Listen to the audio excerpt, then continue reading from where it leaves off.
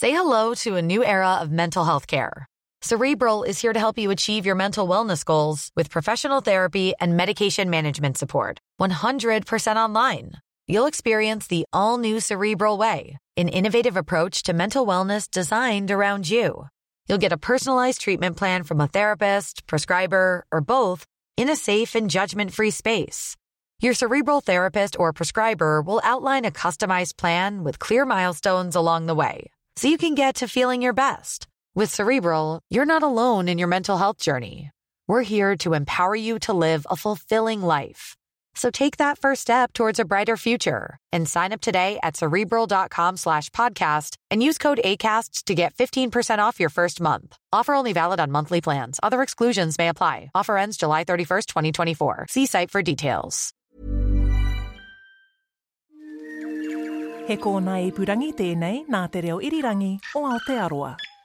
3, 2, 1. Oh, ow, ow, oh my goodness. Oh my god, ow. Oh, that was the ow one. That was so much hair. Oh, oh. There we go. Oh gosh. Oh my gosh. Today I'm going to talk to you about a prickly subject, sure to raise a few eyebrows or perhaps the hairs on the back of your neck. I'm Charlotte Cook. I'm a 26-year-old woman. I have pale skin and dark, thick body hair. Yep, my eyebrows grow down onto my eyelids. I have a moustache with a life of its own and a snail trail which, on occasion, has been caught in a zip.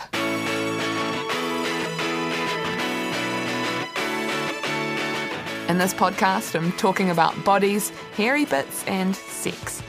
This might be uncomfortable listening for some people. Believe it or not, it even makes me feel uncomfortable. I'm sharing a very vulnerable part of myself, but I want to challenge the taboo and push myself to remove the shame I've carried for so long. But there's no more beating around the bush here.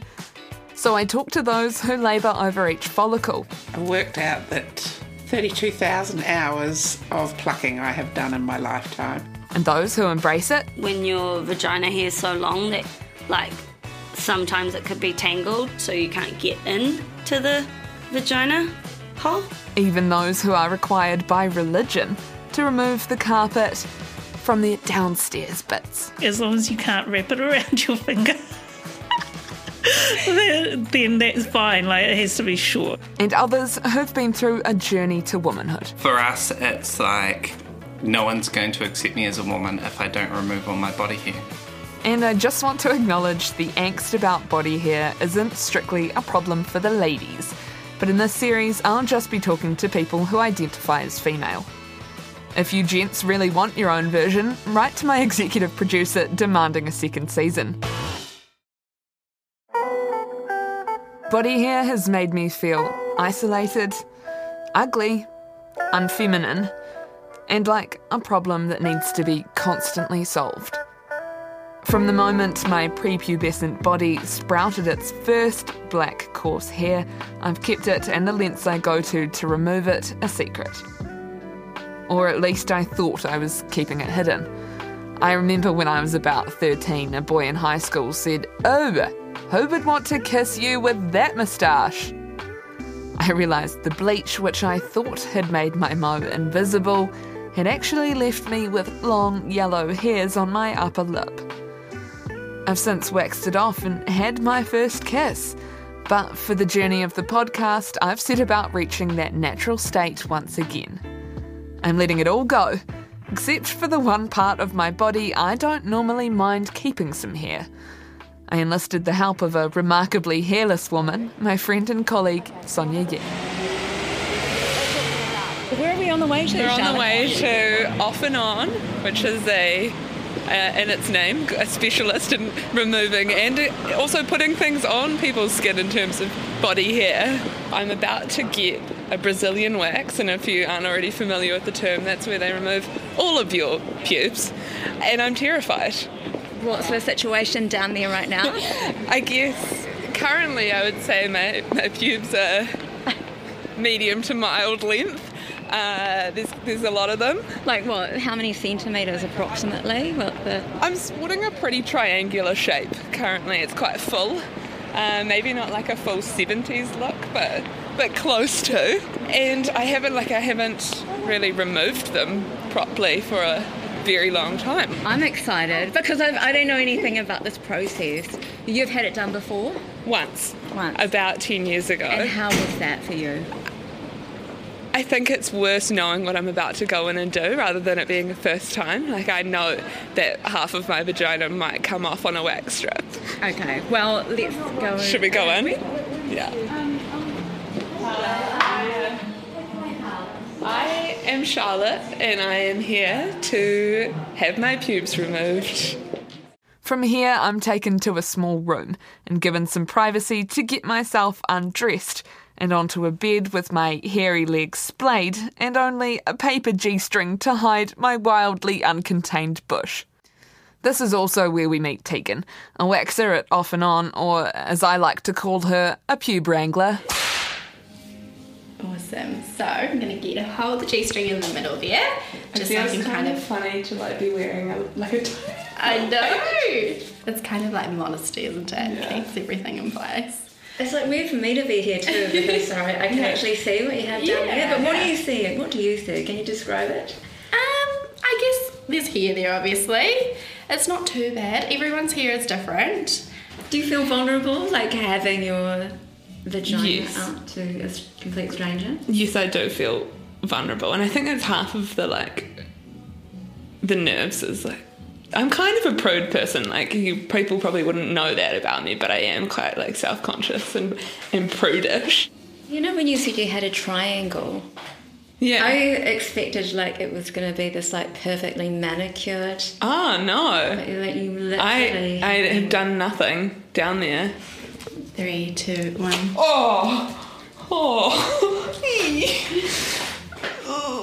I've not done this just for some grueling and excellent audio. I've done it because it's something that many, many women do, and I thought it only fair you know exactly how it goes. I have a lot of hair down there. Do you have that much hair down there? No. To save you the full hour-long session, I've decided just to offer you my pube montage. Oh, ow. Oh my goodness. Oh my goodness, that was the owl one. Yeah, there was quite a bit of hair in that. Oh, quite a bit of hair. Oh my gosh, I think I've seen it. Probably. Is it blood?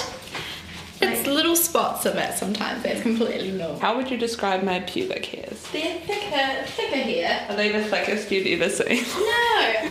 Oh. That was a tough one. Oof. Big oof. I don't know if I feel like a new woman, but I feel like I've got a new vagina. It's all done. All done. Yeah. Thank you so much. It's alright. And while that might have sounded deeply traumatising and painful, it was. But Tegan and Off and On were lovely and didn't even bat an eyelid when I asked to take a wax strip home. Basically, like a piece of fake lawn made of pubic hair. Oh. There we go. Oh gosh. Oh my gosh. It was red, raw, and sore for about 48 hours, like a silky smooth sunburn. But while I felt lonely without my pubes, I am certainly not alone. Hair removal products are currently worth about $3.5 billion New Zealand dollars globally, and the amount some women spend in a lifetime easily equates up to about $326,000. A study in 2013 by Virginia Brown, who you'll hear from soon, found 86% of their female sample had removed pubic hair in their lifetime. 69% reported current removal, although not everyone chooses to. My body here is gonna stay right there. My body here. Thank you. Thanks. That was amazing. Thank you. It was Creed inspired. Meet Priya Sami, an Auckland-based musician, singer, chippy, and all-round laugh. My leg hairs are so long now that I do feel them. The wind picks them up and they kind of tickle me. And it's kind of like a nice little intimate moment I have with my leg hairs. And while we stroked our leg hairs together, we talked all things furry, including her first Brazilian. Yeah, Brazilians are so weird. And then how loose your undies are after. Obviously, I had really a massive bush. Oh my goodness. The Waitakares, maybe even like the Uruweras of bush. I've had Brazilians and I've honestly been like, could I stop now? Oh no, because then half of my vagina will be bald and half of it will be hairy, and I'm like, maybe I should stop. No, keep going. No, stop. And then they're like, roll over and pull your ass cheeks apart. Yeah. And then I always feel like I want to hug them afterwards because it's been so intimate. Then I got ingrowns, and what the I'd rather have a hairy vagina than a scarred vagina. But like most young women, she's dabbled in some hair removal on her own. My mum said, well, you can't shave your legs, but if you want to shave, you can epilady. And so from a young age, that really put me off, because epilady is the little, machine that pulls your hair out and it makes a horrible noise. It's like a hair lawnmower. Yeah, it is a hair lawnmower for your legs. And so I remember in, my last year of primary school going real rebel and, shaving my legs. Because you have to understand, I'm half Fijian Indian, so I've always had this complex that I'm a hairy person, and it's only been since I've been an adult that I've realised I'm not that hairy. And actually my poor cousins who are Irish Māori, they're the hairiest. It's so sad. Anyway, I shaved my legs in the end of primary, and I was like, man, this sucks. And so throughout intermediate, I didn't shave my legs, and I'm the kind of person that starts to joke about myself before other people can. So I just called them my black florists. I don't know about you, but I grow hair in a lot of places. Mm-hmm. So what was your discovery of, where else does it grow on you?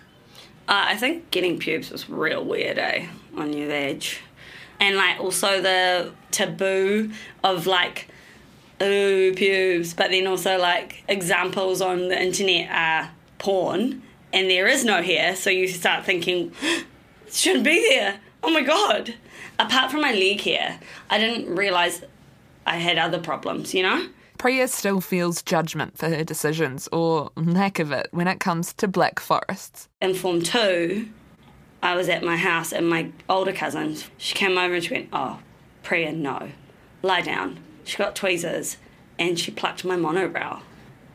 I had a really bad monobrow, and luckily I had older cousins that, got rid of it before that became a joke. What I've never understood was how I've got really long eyelashes, and everyone's like, oh, you've got such lovely eyelashes. But no one ever says, oh, you've got such lovely armpit hairs. I wonder if there's a level of judgment for whatever choice you make. Your sexy, silky legs are asking for it, and someone will likely say something about your hairy pins.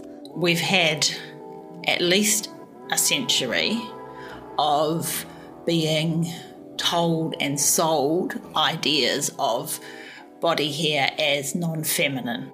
That's Virginia Brown, a professor at the University of Auckland's School of Psychology, who specialises in, you guessed it, body hair. Quite concerted campaigns within certainly English-speaking Western countries to tell women that the appropriate femininity was a effectively hairless femininity. And we should do everything to keep unsightly hair out of public space. And so that really was connected in the earlier 20th century to fashion changes, as women wore dresses that revealed their legs or underarms. Those things started to become seen as problematic, dirty, unpleasant, not for public display. These are some excerpts from New Zealand newspapers in 1908.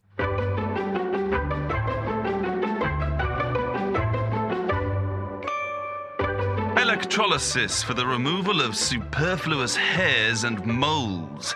These are disfigurements of feminine beauty. It is marvellous what a difference to facial beauty the removal of the hairs on the upper lip and chin do make. If you are troubled by these disfigurements, let me deal with them. It must be admitted, the hair growth on the face of females is apt to impart a somewhat unsightly appearance to the countenance, and causes the subjects of this deformity to inquire whether or not safe means exist for the annihilation of the unwelcome growths. I think that's why some of that early advertising was so interesting, because it was actually teaching people, right, like, this is disgusting or this is unattractive. You shouldn't be doing this thing. This is what's desirable, quite explicitly, in a way that it would be quite weird to see an ad for, like, Gillette razor going, a feminine woman doesn't have leg hair. But the removal of body hair dates much further back. Women in ancient Greece thought body hair was for barbarians. Historians think by the 1500s, most European women were removing their pubic hair, and some even replaced them with something called a merkin, which is like a pubic hair wig. But judging by my visit to Peaches and Cream adult megastore, they seem to have gone out of fashion in the last 500 years.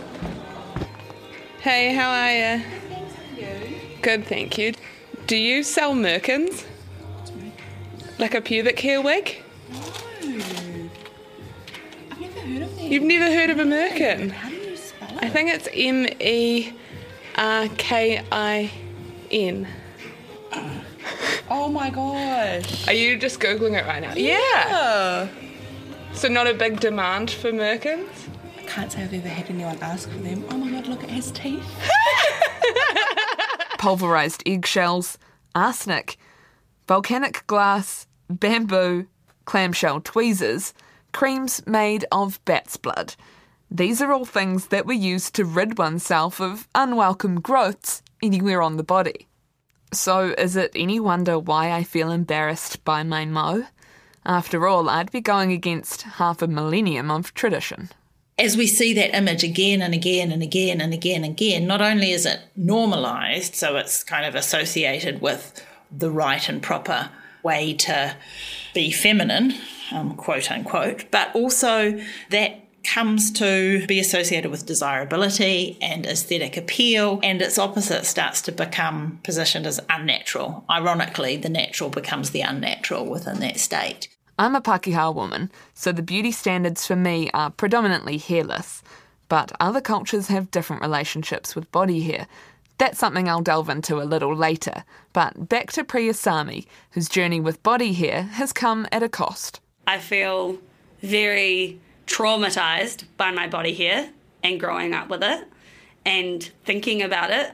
You know what? If I wasn't thinking about body hair, I'd probably be a frickin' engineer, you know? Like, I would probably be a genius. Like the emotional and physical energy and time that you've spent worrying about. Yeah, and the admin. Virginia Brown calls it body work because of the effort people put in to modify themselves to reach beauty standards and societal norms.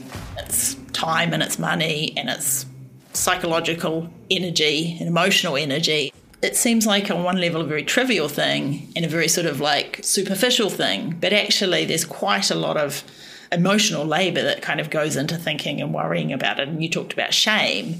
And shame and disgust have been two of the kind of strongest emotions that have been kind of tagged to body hair for women, you know, in the display of body hair and having it displayed in the wrong places. And so that's a pretty intense emotional state to be resisting and challenging as well. Is it actually a choice to remove body hair?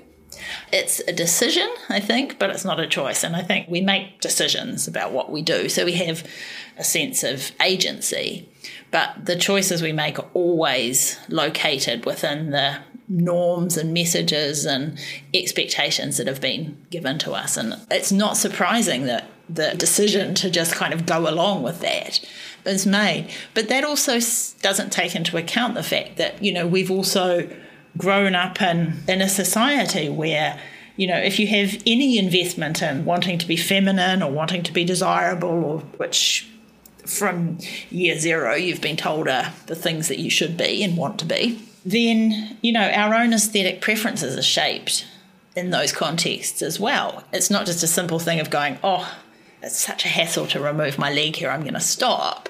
But actually we might understand a hairy leg as not looking as good or not even liking the look of it. And so we have our own socially produced aesthetics to also navigate. And that's where it gets really complicated, where if things are just framed as like, you should be a feminist and you should stop removing your body hair, it doesn't sort of take into account the complex psychology that women have to navigate if they make that choice. But I think in the research, there was a suggestion that it takes a particular type of woman, like a particularly strong woman or a particularly independent woman, or a woman who is able to kind of resist all the pressures and norms and expectations.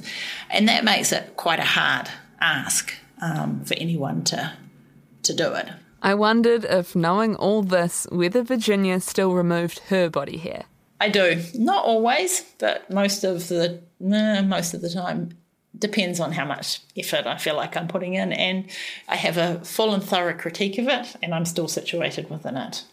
But I think it's interesting that I can be as critically engaged in this field of scholarship and have researched it for a long time, and still find the idea of sort of shifting and changing those aesthetics that have been very kind of heavily sold, find that very hard. Coming back to Priya, it wasn't exactly her choice to disconnect her eyebrows, but it's still something she continues to do. Oh, Priya, lie down. So what would you say to 11-year-old Priya? I would say you're awesome, and don't... Actually, no, I would definitely pluck her eyebrows. Yeah, I would. Because I think it's worth not getting harassed about it, bullied about it. And I think we should, get better tog bottoms for girls. Speaking of that part of the body, her hairy bits don't seem to hamper her sex life too much. When your vagina hair is so long that sometimes it could be tangled, so you can't get in to the vagina hole. Mm-hmm. I have been thinking I should probably trim. But then I'm not a hairdresser. I'd like to get a hairdresser to do it, so it could be some feathering. Yeah, some layering, maybe match my fringe. Bangs. Some bangs on my badge. Why not? She's not the only one who's considering something of a more arty variety to spice things up. The lights are down low. You've lit the candle, hoping the darkness will distract from your chin hairs.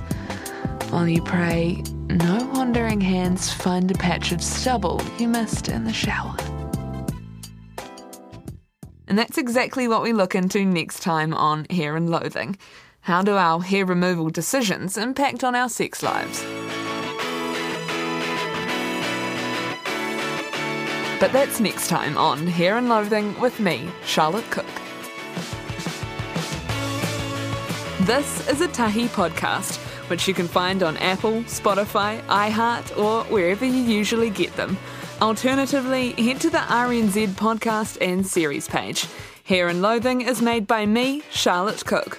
The executive producer is Sonia Yee, and William Saunders is the sound engineer. Ka kite.